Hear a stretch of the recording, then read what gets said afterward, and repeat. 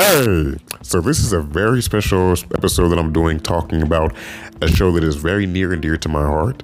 Not all of my content is going to consist of reviewing TV shows. Obviously, we talk more about serious topics, but every once in a while, this is a really good show called Lovecraft Country. And when I talk about this is a really good show. So I want to do an episode talking about this every now and then. So shout out to Lovecraft Country, and here we go. And beautiful people, we are live. We are here. What is going on? So let's hop right into it. For those who do not know, for those who are unaware, who are just sleeping under a rock, who do not have proper housing, who are sleeping inside a cave, there is a wonderful program that if you can afford HBO, or if you have a cellular or tabletary device, you can download HBO Max and pay $11 a month to watch. There is a great show that I've been keeping up with called Lovecraft Country. This show has fueled my imagination. It's a really good show. Just overall, just a really good show. I have been thoroughly enjoying it, and I've enjoyed it so much that I've decided to do episode breakdowns, episode for episode. I did one for episode 6, and now I'm doing one for episode 7. And if you have not seen this show before, if you are unaware of its greatness, then I can understand how this might kind of go under your head, because like I said, keep in mind, you have to watch the show to know what I'm talking about. So let's start right in the beginning. For me, what was a key moment?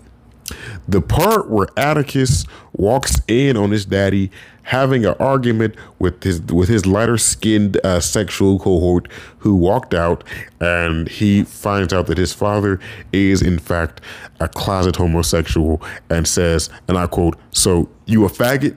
Did mama know?" And his dad said, "Yeah." And he ran out and ran outside and yelled. First, let me talk about this. The dude who's playing Atticus, I think his name is Jonathan something. This nigga is a fantastic crier, emotional. And I think the cameraman, the people who write the script, they know he's really good at expressing those angry, sad, and emotional moments. I think they're giving him too many of those moments. Like, even when the episode first opens up and he wakes up and he grabs the girl. I keep forgetting her name. She, you know what I'm talking about. She's played by Miss Smollett. Smollett, whatever her name is, and he grabs her and he holds her in this way that's so. Now I will say this: the way he was holding her so intimate, like he just wanted her to comfort him, and that's the type of love I need in my life. That's what I need to find me a beautiful woman who speaks Spanish or French for. Like, I want you to hold me tight like that and help make me feel like a baby again. But I feel like just like it's weird that like in the first 5 minutes of the episode, I guess what I'm trying to say is, I think they use his vulnerability, his gift to express vulnerability, too much in this show sometimes. Just too much. That was one of those moments I was like, okay, we doing too much.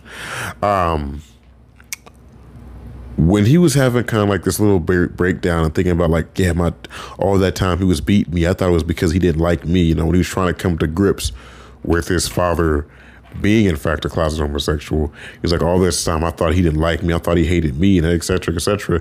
You know, I know it was something else, but my stepfather was gay, and that touched a nerve with me, because even as an adult now, I still don't know how to take that. You know, I have nothing against homosexuals, but that was one hell of a way to figure out that shit, what the hell homosexuality was. Like I was talking to my aunt about it. The thing that fascinated me about that interaction was, so from this point up into the show, you've seen that he's had a torn relationship with his father. His father used to beat on him. His father was ill understanding and cold-hearted. And to be fair, there is a certain generation of black men. I don't know if it's specifically speaking to the men that were born the same time as his father was.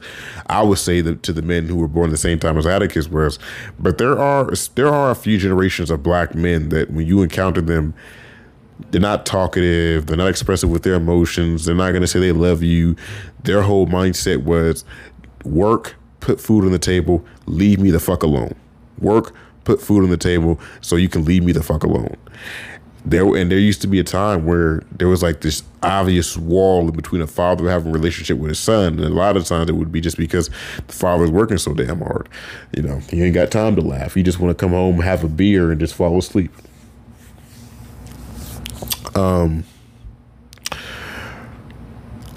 I worried when I saw, kind of got an understanding of why his father beat him so much. I kind of worried because there are certain traits that I feel like I have, that I inherited naturally, that I don't want my son to have. Like for the first half of my life, I was bullied as a child, and I don't want my son to inherit that. I don't want my son to inherit the thought process or the feeling that he can be bullied, or it should be normalized for a man to put his hands on him in an ill manner. I don't know if I'm gonna beat the shit out of him to get that into his brain, but it's just being real. That's just something that's on my mind. So moving on from that point, then we get to the conversation about Ruby, Miss Malay's sister, who was masquerading as a white woman 2 episodes ago, and now figured out that the white man who was giving her pipe was actually a white woman who was pretending to be some guy that she found. And she seems to be cool with all of this. I'm surprised when they took Ruby. See, one thing about a show like this, I like that everything's surprising me. Like, I didn't know where they would take. I didn't, like, for example, I had no thoughts that Atticus's father was going to be gay. I really thought Ruby was going to get killed. Like, when Ruby first got taken home at the bar with the white guy, I thought he was really going to kill her or do something crazy to her. Come to find out now she's going to be a cohort, even from what it seems like to be working against her own sister in secrecy. That little scene in the episode where her and her sister show that moment of just vulnerability and just talking, et cetera, and it was a nice moment, but it's kind of hard for me to take it as like, oh, this is a really sincere and beautiful moment, because reality is Ruby is still plotting to get something out of her, still trying to figure something out. So that's dangerous.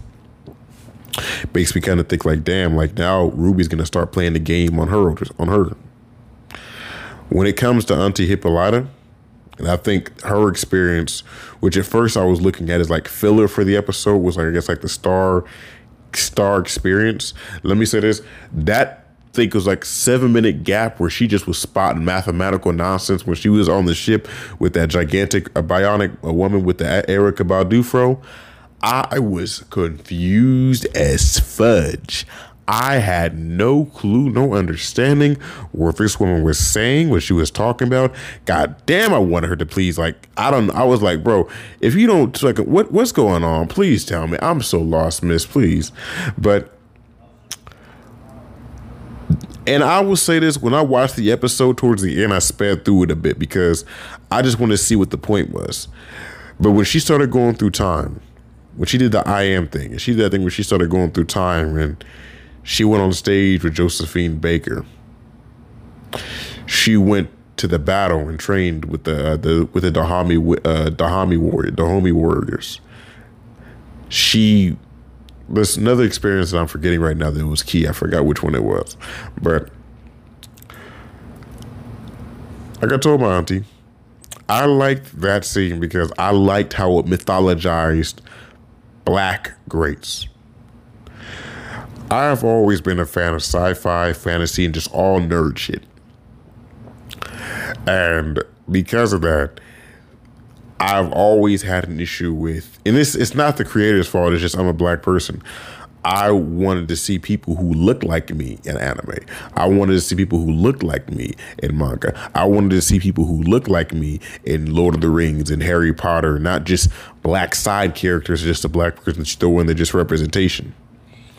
So I think the issue that we make as Black Americans sometimes, those of us who are nerds of these kind of cultures, is because we don't have any representation in a lot of these incarnations that raised us, that we were raised off of.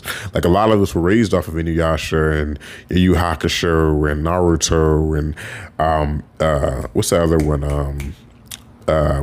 one? I keep forgetting the name. Like all these other stuff.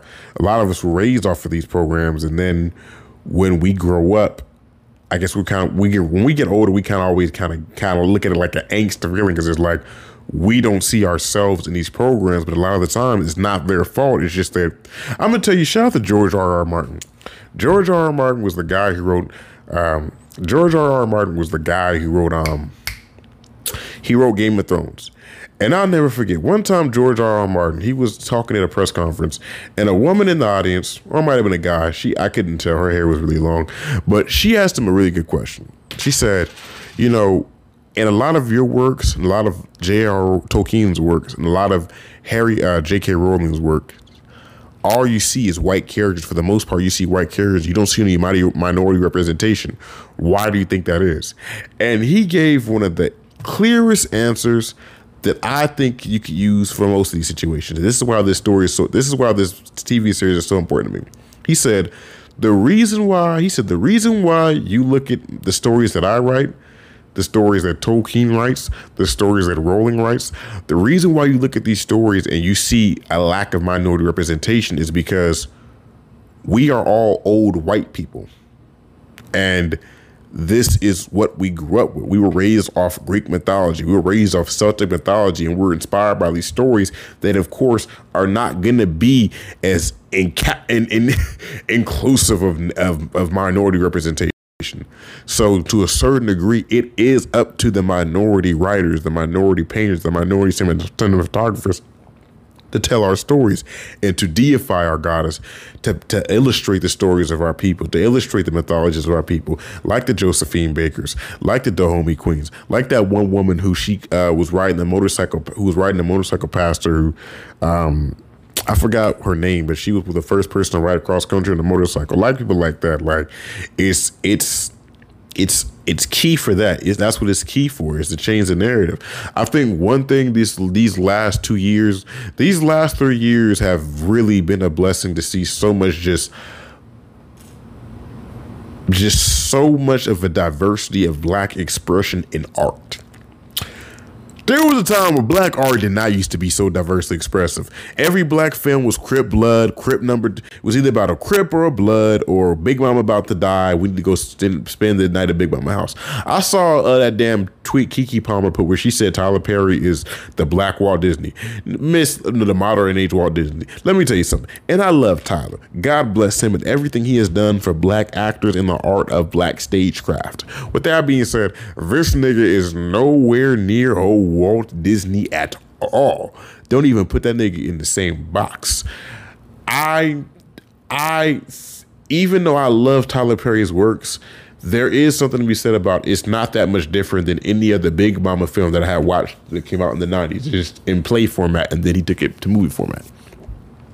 So bouncing back to Lovecraft Country, I like this show, and this episode is a good example because I look at this as Black mythology. This is Black sci-fi. This is Black fantasy. This is what the culture has been missing. For those of us who were Black science fiction nerds and Black fantasy nerds, and I'm going to tell you, that's something that I didn't know. I'm a grown ass man. I didn't know until maybe 2 years ago or a year ago at best that there is an actual Black community of kids who grew up watching Naruto and, Inuyasha, reading Holly Black novels, reading Harry Potter. I didn't know that. I did not. I swear to you, I did not know that. It just was a shock to me. Beautiful Black women doing cosplay. It just was a shock to me. I didn't know. So I love the fact that Black expression, when I look at this show, I love the fact that it's a good example of Black expression in just different varieties. It's not just the same kind of art form being expressed. I don't know where the hell Atticus went at the end of the episode. I'm pretty sure that's where we're going to get into next episode. I'm still trying to figure out what powers does Ruby have. Can she go in different time? I'm trying to figure out, can she go in different dimensions or can she go in time? I don't know how that works. The hardest line of that whole thing was when she went back in time to talk to her husband, and he said, so out of all the things you chose to be named or be called, you still came here and chose to be called my wife. That was touching to me. I was like, wow. I like this show. And that's why I'm going to keep reviewing this show. I think this is what the culture needs. I'm happy that we're enjoying this, and I think this is just a breath of fresh air for Black art in general. Thank you for being a part of the family. Thank you for being a part of the mob. This is The Greatest Voice. I shall see you guys next Sunday. We shall record an episode talking about this wonderful masterpiece of a show. And until next time, thank you.